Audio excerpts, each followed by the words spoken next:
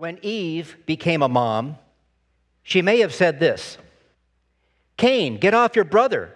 You're going to kill him someday." David's mom may have said, "David, I told you not to play in the house with that sling. Go practice your harp. We pay good money for those lessons." Abraham's mom may have said, "Abraham, stop wandering around the countryside and get home for supper." Shadrach, Meshach, and Abednego's mom may have said, "I told you never to play with fire."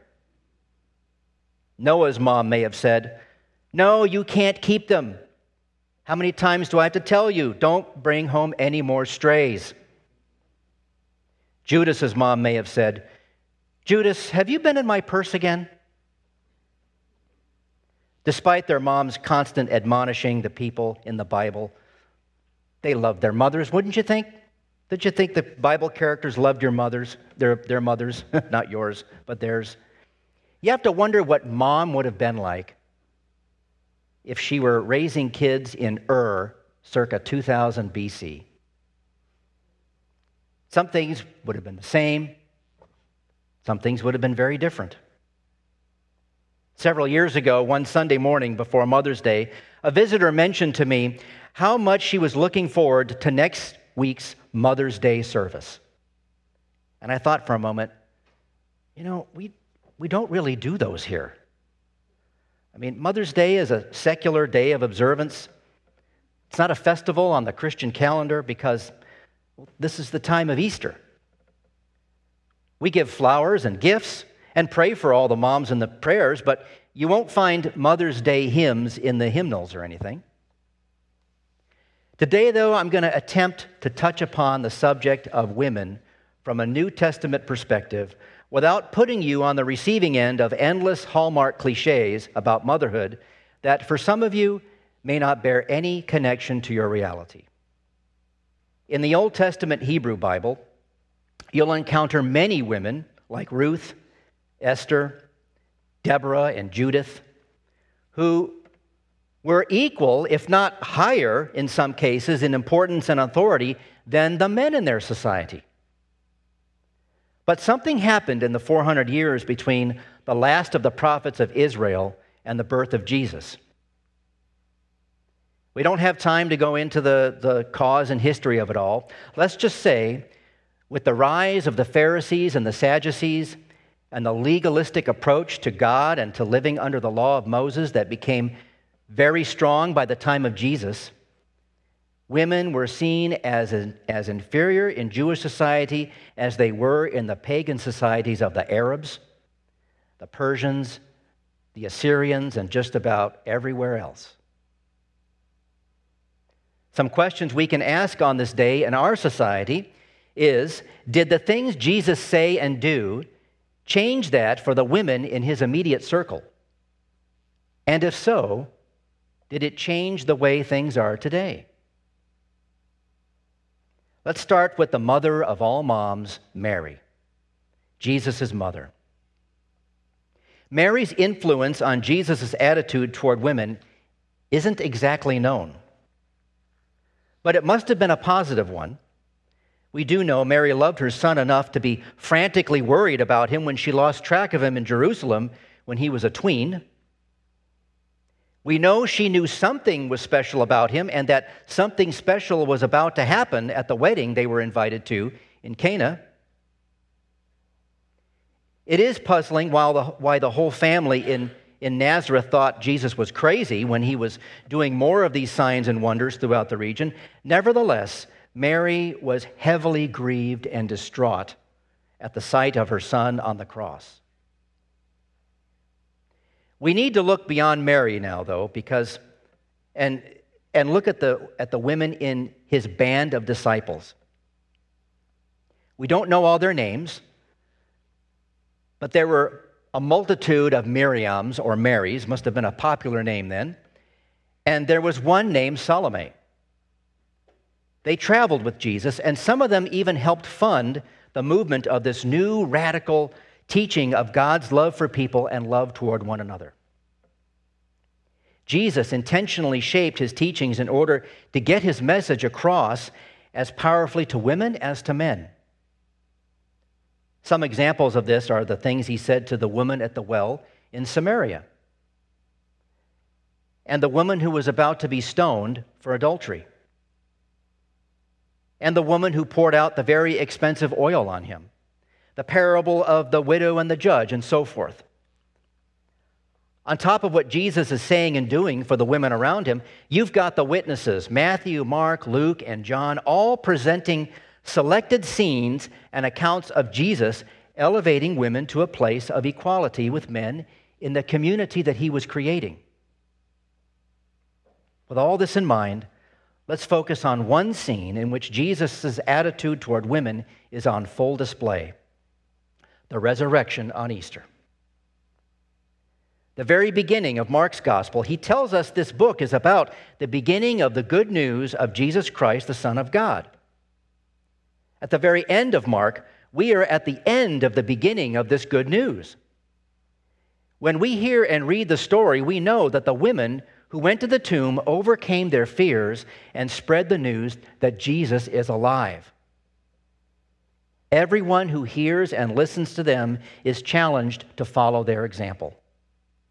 Don't be afraid, but believe that Jesus lives, and you also will have life in him. Let's back up just a little bit. When Jesus is buried, the women are on the sidelines of the action.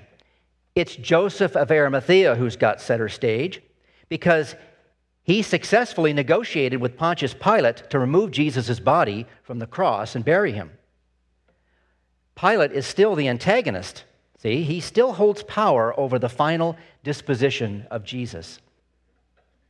And Joseph, being practically nothing to Pontius Pilate, but just another inconvenient Jewish priest, he has to build up some courage to go before Pilate and ask him this favor.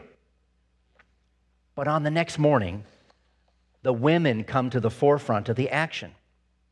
Joseph's done with his task. We don't hear anything more about him. And although the angel is the first to witness that Jesus is alive, he's man-like, but not human. The first humans to witness the resurrection are women. Frightened and trembling as they are, Pilate is no longer the antagonist. Death itself is the antagonist. The women are thinking, there's no way Jesus can come back to life after what he went through. You know, perhaps it was easier for them to accept that Lazarus came back from the dead because, after all, well, he just died from being sick. But not Jesus. Not after what they did to him. Somebody must have come and taken his body away. What they hadn't realized was the rescue of Jesus was not an act of Joseph of Arimathea or the will of the disciples or the women. It was an act of God. The women step out of the shadows that morning, and everything hangs on whether, despite their fear, they will go and tell others what they have seen with their own eyes and heard from the angel. We know the resounding answer is yes. Yes, they will go and tell the good news that Christ is risen, or we wouldn't be here. God survives. The men failed at the cross and ran away, frightened of the Jewish authorities. They were thinking, are we going to be next for following this man Jesus? When they came to the tomb after the women, they being Peter and John, they looked in, saw the burial clothes lying there, bowed their heads, and with their tails between their legs, moped away into the sunrise. On that first Easter morning, the women also failed at first, but then took courage and bore witness to all, both men and women. This was a dramatic affirmation of the equality of men and women in the fellowship Jesus had created during all those walks from town to town, all those parables on the lakeshore, all those dinners at people's houses, everything he did, everywhere he did it. He didn't do it all just for the sake of equality. And you know, just the word equality has got a lot of political baggage hanging on it in our modern world. No, one might say Jesus was correcting sin while he was on the scene. You know, a direct kind of intervention. After all, that's why Jesus came to us, to reverse sin's curse. Now, there's still sin in the world, isn't there? We sin even though in our baptism the old Adam in us was drowned. Isn't that funny? We say the old Adam. When we talk about original sin, why don't we say the old Eve? You know, she was the one who fell for Satan's lies first, right? She's the mother of sin. You know how that all started, didn't you? Remember learning the book of Genesis in Sunday school? Yeah? Come on. Adam was walking around the Garden of Eden feeling very lonely, causing God to ask, "What's wrong, Adam?" Adam replied that he didn't have anyone like him, no other human being to talk to. So God announced that he was going to give him a companion, a woman. "A woman?" Adam replied. Then God described her. "She will be someone to cook for you and wash your clothes. She will always agree with every decision you make. She will bear your children and never ask you to get up in the middle of the night to care for them. The woman will not nag you and will always be the first to admit when she is wrong. She will never have a headache and will freely give you love and compassion whenever you need it." "What's it going to cost me, God?" Adam asked. "An arm and a leg," God replied. Adam thought for a moment and asked, "Well, what can I get for just a rib?" Funny as that joke may be to some, the enmity between men and women is in there. It's shown in it. But remember this, Jesus died to clear from your record and mine the belief of being superior and acting superior to others. We are to love one another, and certainly not lower any group, whether they be men or women, as what happened with Israel long ago. Jesus knows what it's like to be a man. Since he was not born a female, it follows that he does not know what it's like to be a woman. He does not know what it's like to be confused between the two, or decide to be one or the other on his own volition. He does not know what it's like to be a mother or a human father. He does know what it's like to be human, which assumes an awful lot. An awful lot of pain, anguish, anxiety, confusion, and the like. What you and I and everyone else have gone through and are going through. It also assumes happiness and joy and peace.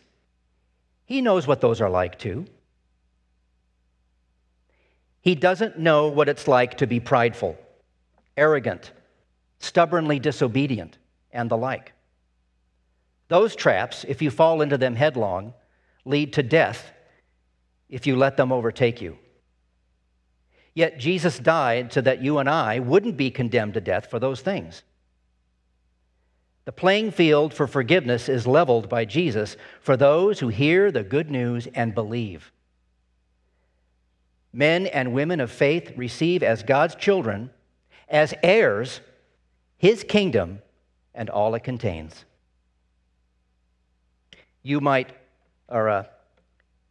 Jesus' mother Mary may have said to Jesus, "Jesus, put that hammer down. You might put a nail through your finger." Well, if she said that, how prophetic it would have been. She would have had no idea what she would witness years later. Being a Jewish woman, however, she might have recalled the promise in the scroll of Isaiah that the Messiah would be pierced for our transgressions. He didn't drive those nails through his own hands and feet. They were hammered in by sinful men. Yet Jesus asked his Father to forgive them, for they did not know what they were doing. What an act of grace and compassion. He extends the same grace and compassion to you and me. Amen.